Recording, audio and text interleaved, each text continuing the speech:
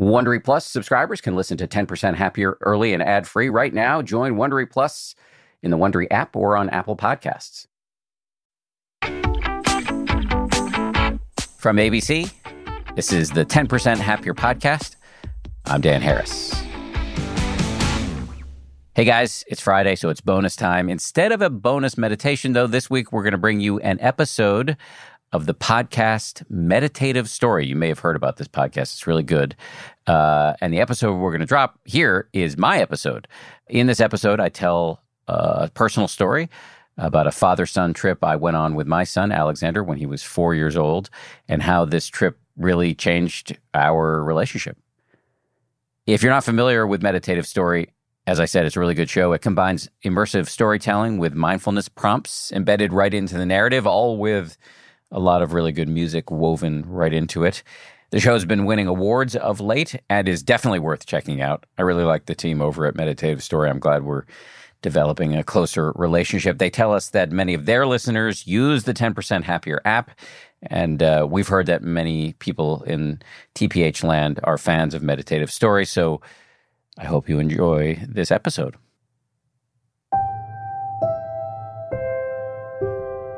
When Bianca and I first had Alexander, I remember there being a whole tsunami of sentiment, both over email from my friends and on social media from people I didn't know, where we were being told and exhorted to enjoy every moment or cherish every moment. And I always wondered about that.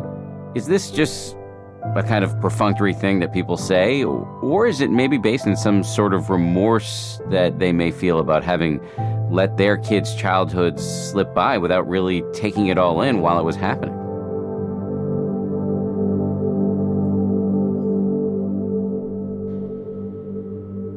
Parenting is a roller coaster.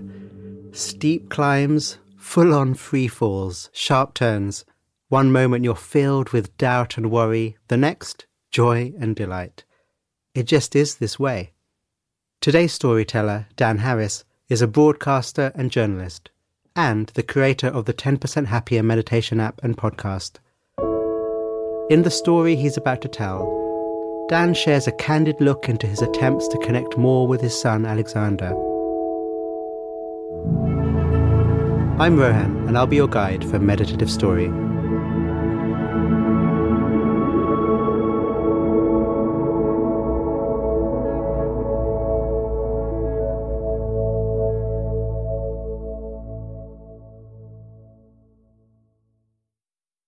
So, right now in this moment, what can you do to really be here? To help me be as present as possible for you, I'm feeling my feet on the ground. I'm aware of the temperature of the air on my skin. I know the movement in my face as I speak. What is it for you? Relaxing the body, letting the body breathe. Your senses open, your mind open, meeting the world.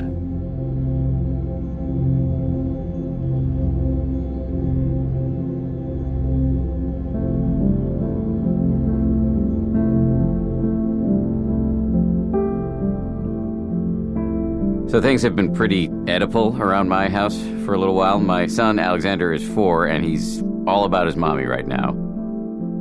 Their bond is beautiful and tight, but that sometimes means it's really hard for me to break in. Because of the nature of our respective schedules, my wife, Bianca, spends more time with Alexander.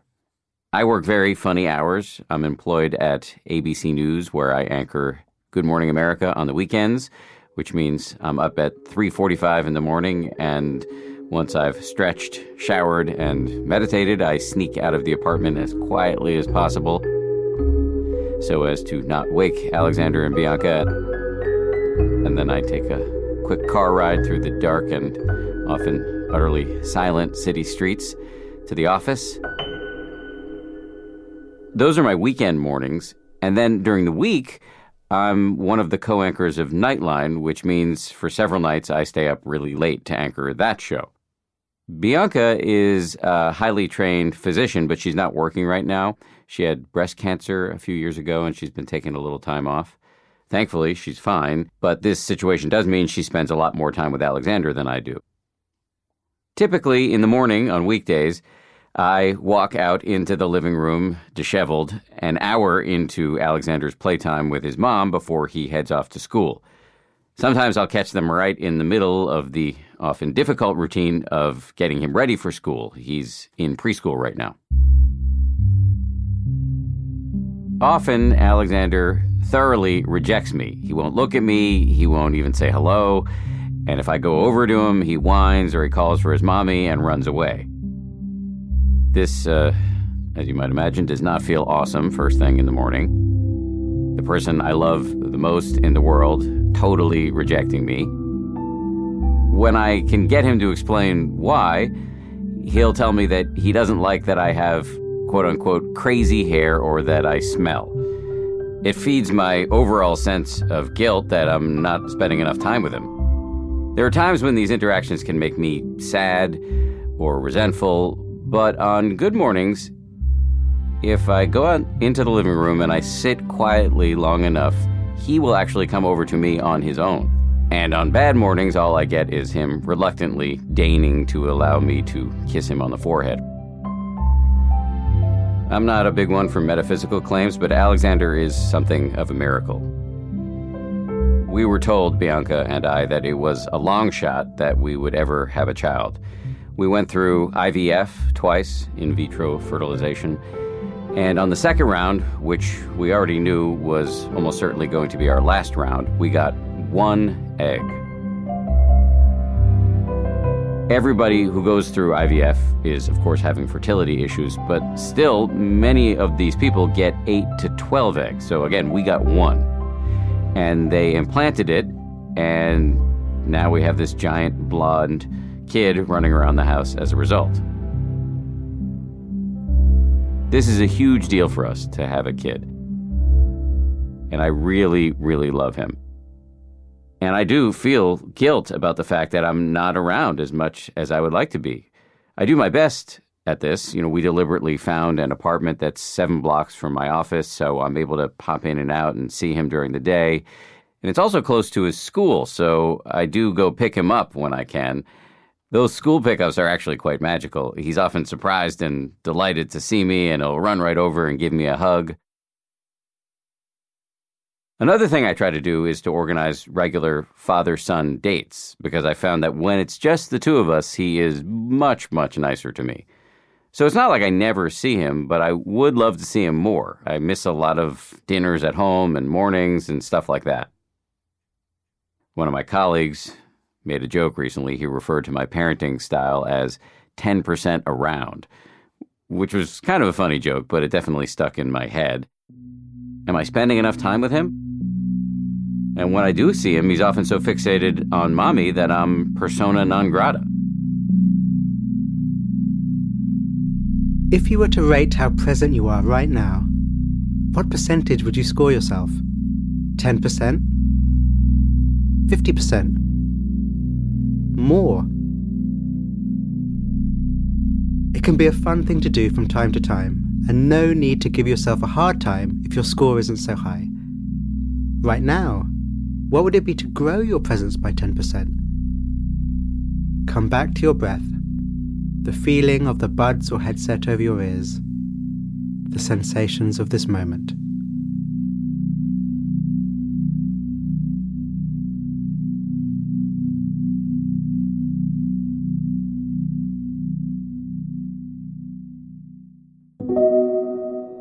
So I decide, in consultation with my wife, to try to be a little bit more proactive and take Alexander on a father-son trip so that we can connect in a whole new way. I wonder what a change of scene will bring. I hesitate traveling with a then 3-year-old. I worry he'll revolt at the idea of being away from mommy for a while, so I gingerly broach the subject with him. While he's playing with his toys at the dining room table one night, I say, "What do you think, little man? Do you want to go up to Boston? Do you want to go up to Boston and see your grandparents?" I grew up in Boston, and my parents are still there. I ask him again, "Do you want to spend 2 nights, just you and Daddy?" And he says yes. I test him on this over the ensuing days, and he consistently says yes, so I put it on the books. I buy us plane tickets and book us a room. I tell my parents to clear time in their schedules. As the trip approaches, I'm increasingly concerned that he's going to have a full-on temper tantrum when I pick him up and try to get him in the cab to the airport. What if he doesn't want to leave Mommy? What if the entire trip is traumatic and awful for both of us? What if he won't let me put him to bed?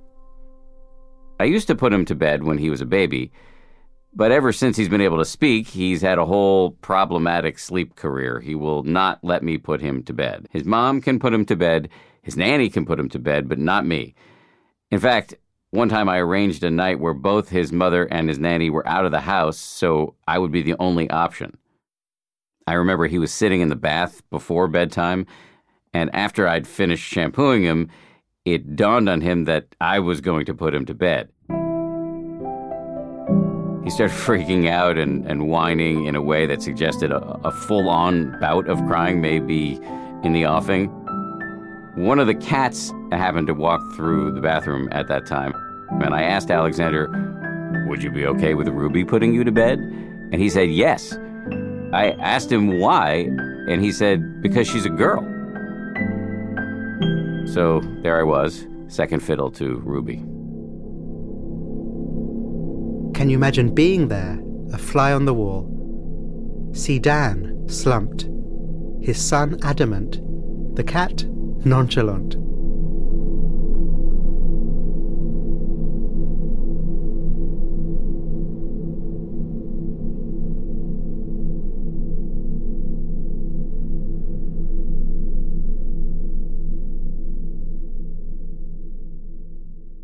We leave on a Sunday. I finish work, walk into our apartment, and he's in a great mood, all dressed up, hair combed, and ready to go. I walk over to him and ask, "Are you ready?" He answers in the affirmative enthusiastically, so I change out of my suit and call a car. We head to the airport, and I do my best to get him talking on the way about all the fun things we'll do in Boston. I put a heavy emphasis on ice cream. He's in a really good mood. He looks out the window, he laughs and enjoys himself. Once we're at the airport, he's a dream going through security. He insists, though, on riding on top of my rolly suitcase. This is hard on my aging body, carrying this little beast on my suitcase through the airport all day, but we're both having a really good time. We land in Boston and go to the hotel together. We head straight to the pool for a little bit after checking in, and then his grandparents show up and we eat dinner in our hotel room. It's a great time. And then the hour arrives where I'm going to have to put him to bed. I do have a strategy, though. There is no official bedtime, I tell him. Instead, we head out into the long carpeted hallways where it is game time. I make him run wind sprints in his PJs for an indeterminate period. Occasionally, other guests walk out of their rooms and see what Alexander and I are doing, and they laugh at us. If I'm able to get him tired enough, I'm thinking, then he'll have no choice but to fall asleep. We have a whole set of games in the hallway where I run him up and down like a dog. He's loving it, giggling and squealing as I chase him. I am clearly winning here. We head to bed to read some books. I don't say anything about bedtime or going to sleep. We're just reading books here. And after just a few minutes, he crashes. I should say this kid generally is not a great sleeper. He wakes up all the time and screams in the middle of the night. But not tonight. Not on the boys' trip. With Alexander deeply asleep and Dan exhausted too, no doubt, how are your energy levels? If you want to raise them a little, try straightening the spine, opening the chest, raising the chin, letting the body lead the mind.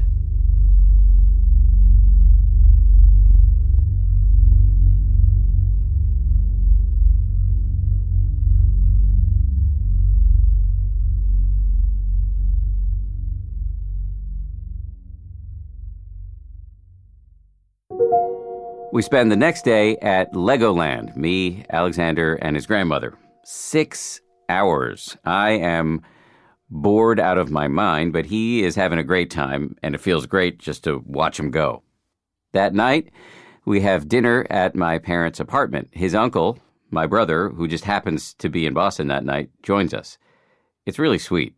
Just my original nuclear family, right here with my little son who's being a really good kid, eating his dinner, a bagel with an egg on it. He dances while he eats because that's what he does when he's happy. Everybody laughs and he says a lot of funny, cute things. The collective admiration and adoration of my family, all focused on my little boy, is really meaningful for me. After dinner, we head back to our hotel room. He runs more wind sprints in the hallway and again sleeps through the night. On our last day, we head to the New England Aquarium. We look at all the fish. Alexander's attention span is limited, so we move very quickly from penguins to eels to sharks. He seems highly motivated to get me into the gift shop so he can get a treat. When we get back on the plane to head home, Alexander is great. He looks out the window the whole time, clutching the new stuffed animal I got him. As somebody who's been meditating for nearly a decade now, I've had many moments during this trip where I'm really glad to have the training because I'm able to just tune into how, for lack of a less cheesy word, how sweet this experience is. I love this kid. Obviously, every parent loves their child, but especially given the fact that I'm an older dad, I'm 47, and given everything Bianca and I went through to get this kid, this whole situation is especially poignant. When Bianca and I first had Alexander, I remember there being a whole tsunami of sentiment, both over email from my friends and on social media from people I didn't know, where we were being told and exhorted to enjoy every moment or cherish every moment. And I always wondered about that. Is this just a kind of perfunctory thing that people say, or is it maybe based in some sort of remorse that they may feel about having let their kids' childhoods slip by without really taking it all in while it was happening? One of the many things meditation is designed to do is to wake you up and to help you be right here, wherever you happen to be. Throughout the course of my jaunt with my son, there are a lot of little snapshots in my mind of him looking out the window as the plane flew, or watching him look at the penguins in the aquarium, or fiddle with Legos at Legoland, or dance around, bagel in hand, while my family laughs. And in all of these moments, I was really able to do the opposite of zoning out. I was able to zone in. And in my experience, that really amplifies the awesomeness quotient immeasurably. The self-awareness that I've been able to generate, that anybody can generate through meditation, allows me to notice and accentuate joy. And it can provoke what I consider to be healthy reflection about the fact, the inarguable fact, that these moments are fleeting. So it's best not to waste them by reflexively reaching for my iPhone or something. In this world of distractions, our minds have become so well trained to jump from one thing to another. You might even feel that pull right now.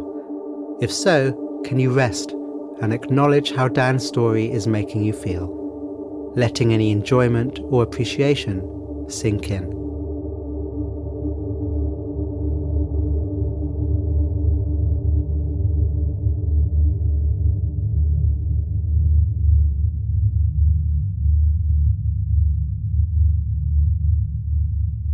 I should say, there are a few moments during our trip where Alexander says he misses mommy. It hurts my feelings a bit, but I just do a version of what we're told to do during meditation. Rather than denying or trying to paper over that his feelings exist, I get him to tune into himself. I ask him, how does missing mommy make you feel? Sad? And if he says yes, which he usually does, I say, it's okay to feel sad. I get it. but we're going to see her very soon. In the meantime, we're going to have fun. Generally speaking, this works like a charm. When we finally get home and ride the elevator up to our apartment, I prepare to tell his mother about what an amazing job Alexander did. Within minutes, though, pretty much as soon as he's around his mother again, he has a temper tantrum. Not at me, it's directed quite squarely at her. This speaks, in my view, to the impenetrable bond he has with her, and it actually makes me feel like this whole dynamic among the three of us is less about me and more about the fact that many children simply have intense relationships with their mothers. And you know what? I think it's great that they have this bond. It's now clear that there's nothing for me to feel jealous or resentful about. Clearly, the move here is just for me to make time for Alexander and I to interact one-on-one so we can build our own relationship. And I think our boys' trip really helped on that front. Interrupting the patterns, the grooves in our everyday lives created new space for us to relate to one another differently. We're building our own repertoire of private jokes and secret memories, mostly involving my allowing him to have more chocolate than Mommy does. So I've decided that I'm going to do it again. We're already talking about going down to Florida together. I've also learned my lesson about crazy hair in the mornings. Now when I wake up, many days I put water in my hair so I look better for him. That has also helped. Oh, and the other day, he told me that he has now decided that Daddy is henceforth allowed to put him to bed. So, I'm finally on par with our cat Ruby.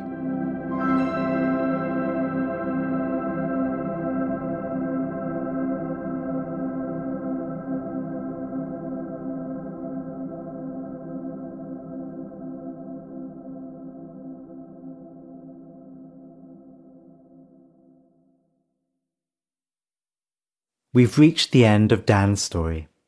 In just a moment, I'll guide you through a closing meditation. Parenting is hard. Given that my own eldest child, a boy, is pretty much the same age as Alexander, there's a lot that I recognize in Dan's story. The importance of stepping out of everyday routines in order to connect. But of all the themes, the one that stands out the most for me is the simple power of time spent together. When there's disconnection, we solve it by connecting, letting time and attention do their work. Attention and connection are, in their own way, the heart of meditation. So since you're here, why not join me in a short meditation inspired by Dan's story? It'll be in 2 parts, and we'll start here, just as you are. Whatever position your body is in, if you're moving or still, take a breath. Take 2. Take as many as you want. If it's been one of those days, why not sigh? Letting the sound drain away any tension that you might have been holding. And in the first part of this meditation, the idea is to just rest your attention with the body. No need to fixate on any area in particular. Instead, just resting, being aware of the body as a whole. Giving it your attention. Connecting. Letting the whole body, however it is, fill your awareness, soaking up your attention. As you do so, there will be flickers away from your connection with the body. Times when particular sensations, thoughts, feelings come in and take over. As with Dan, these might include doubt, judgment, boredom, worry, tiredness. It's okay. Whenever you notice your connection with your overall sense of the body break, just come back and start again. Bringing the attention back. Reconnecting.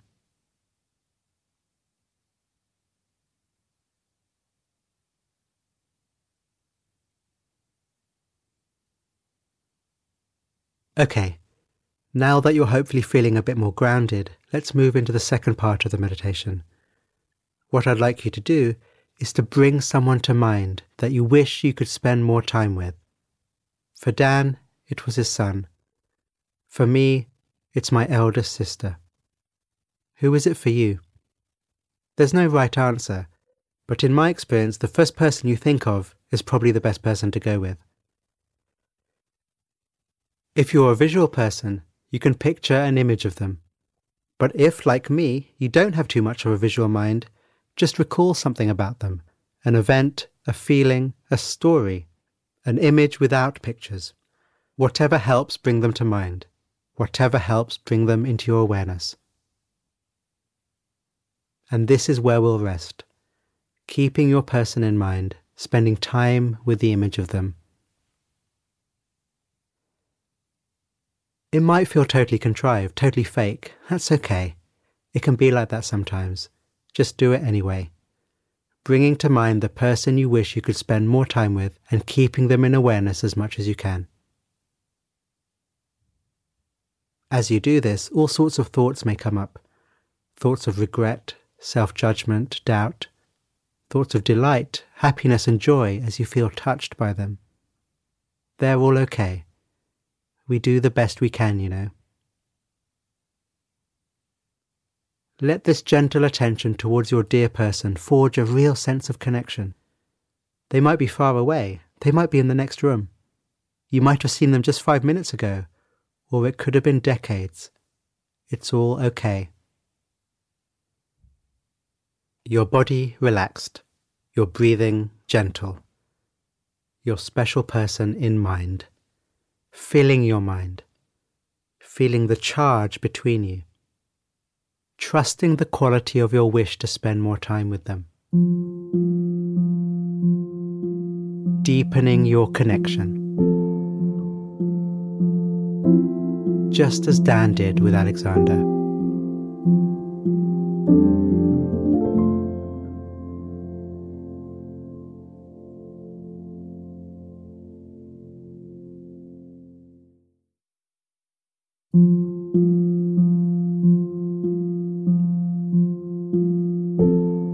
Meditative Story is a Wait What original in partnership with Thrive Global. The show is produced at the studio inside SY Partners in New York.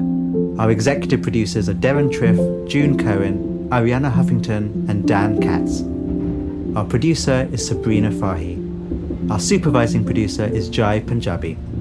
Our curator is Carrie Goldstein. Original music and sound design is by the Holiday Brothers. Mixing and mastering by Brian Pugh.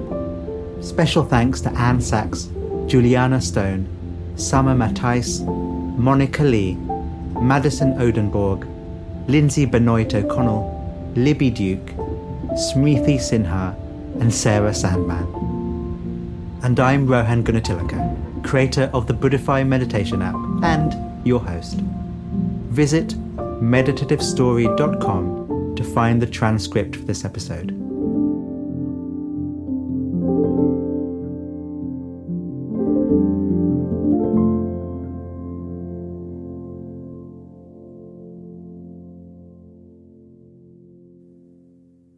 Thanks again to the folks over at Meditative Story. Don't forget to go check them out wherever you get your podcasts. One more thing before I let you go. If you're a longtime listener, you've heard me talk many, many times about our companion meditation app. You might even be a little sick of it.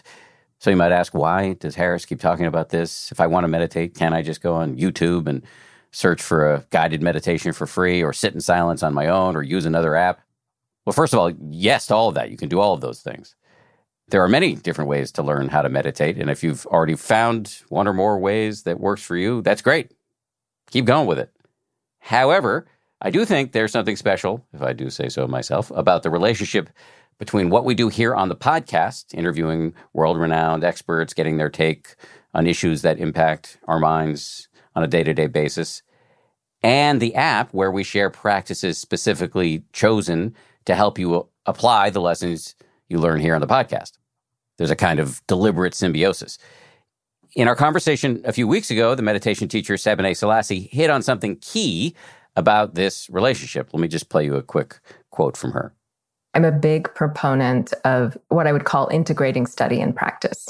So combined with our practice are what we call insights. That's why this tradition is called insight, is these aha moments And you're so great at articulating that and bringing people on to kind of discuss that. Like, what is it that we're learning?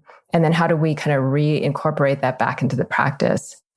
I will be honest, it makes me feel a little bit uncomfortable hearing Seb praise my interview skills. She may or may not be right about that. But what I do think she articulates brilliantly is why we're so gung-ho about the aforementioned symbiosis between the work we do here on the podcast and the work that we do over on the app. Practice and study work best in concert because you're working several parts of the mind at once. That's how I learned from my teachers, engaging my prefrontal cortex through reading books or articles or having conversations. Many of those articles and books were recommended or sent directly to me by Seb. But then also doing the practices that help me sort of integrate the wisdom into deeper parts of my mind and my body. And that's really the experience we're striving to bring you here at 10% Happier. The wisdom of experts explained in a relatable way alongside practices that help you apply what you've learned. So I encourage you to give it a try by downloading the 10% Happier app for free wherever you get your apps. So end of pitch, but thanks for listening. We'll see you back here on Monday for a brand new episode with the NBA star Chris Bosh. I'm not much of a sports fan, but I was really blown away by Chris. He has a lot of incredibly useful things to say about keeping your ego in check and about letting go. He's got quite a story about letting go in his own life and career. So that's coming up on Monday. If you like 10% Happier, and I hope you do, you can listen early and ad-free right now by joining Wondery Plus in the Wondery app or on Apple Podcasts. Prime members can listen ad-free on Amazon Music. Before you go, tell us about yourself by filling out a short survey at Wondery.com/survey. Welcome to Pura, the most pristine, safe, climate-stable city on Earth.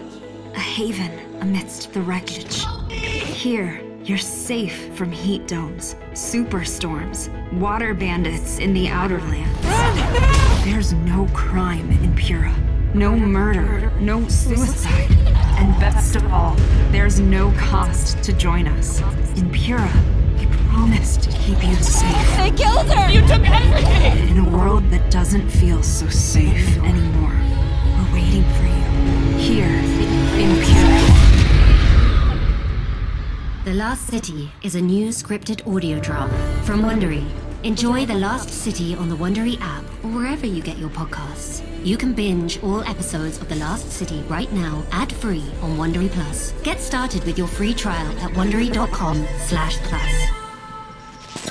Hey grown-ups, the Cat in the Hat Cast is a new podcast from Wondery, perfect for the whole family. Join the Cat in the Hat and your favorite Dr. Seuss characters as they get whisked away on a new adventure every week. Fish dreams of creating his very own polite and quiet podcast.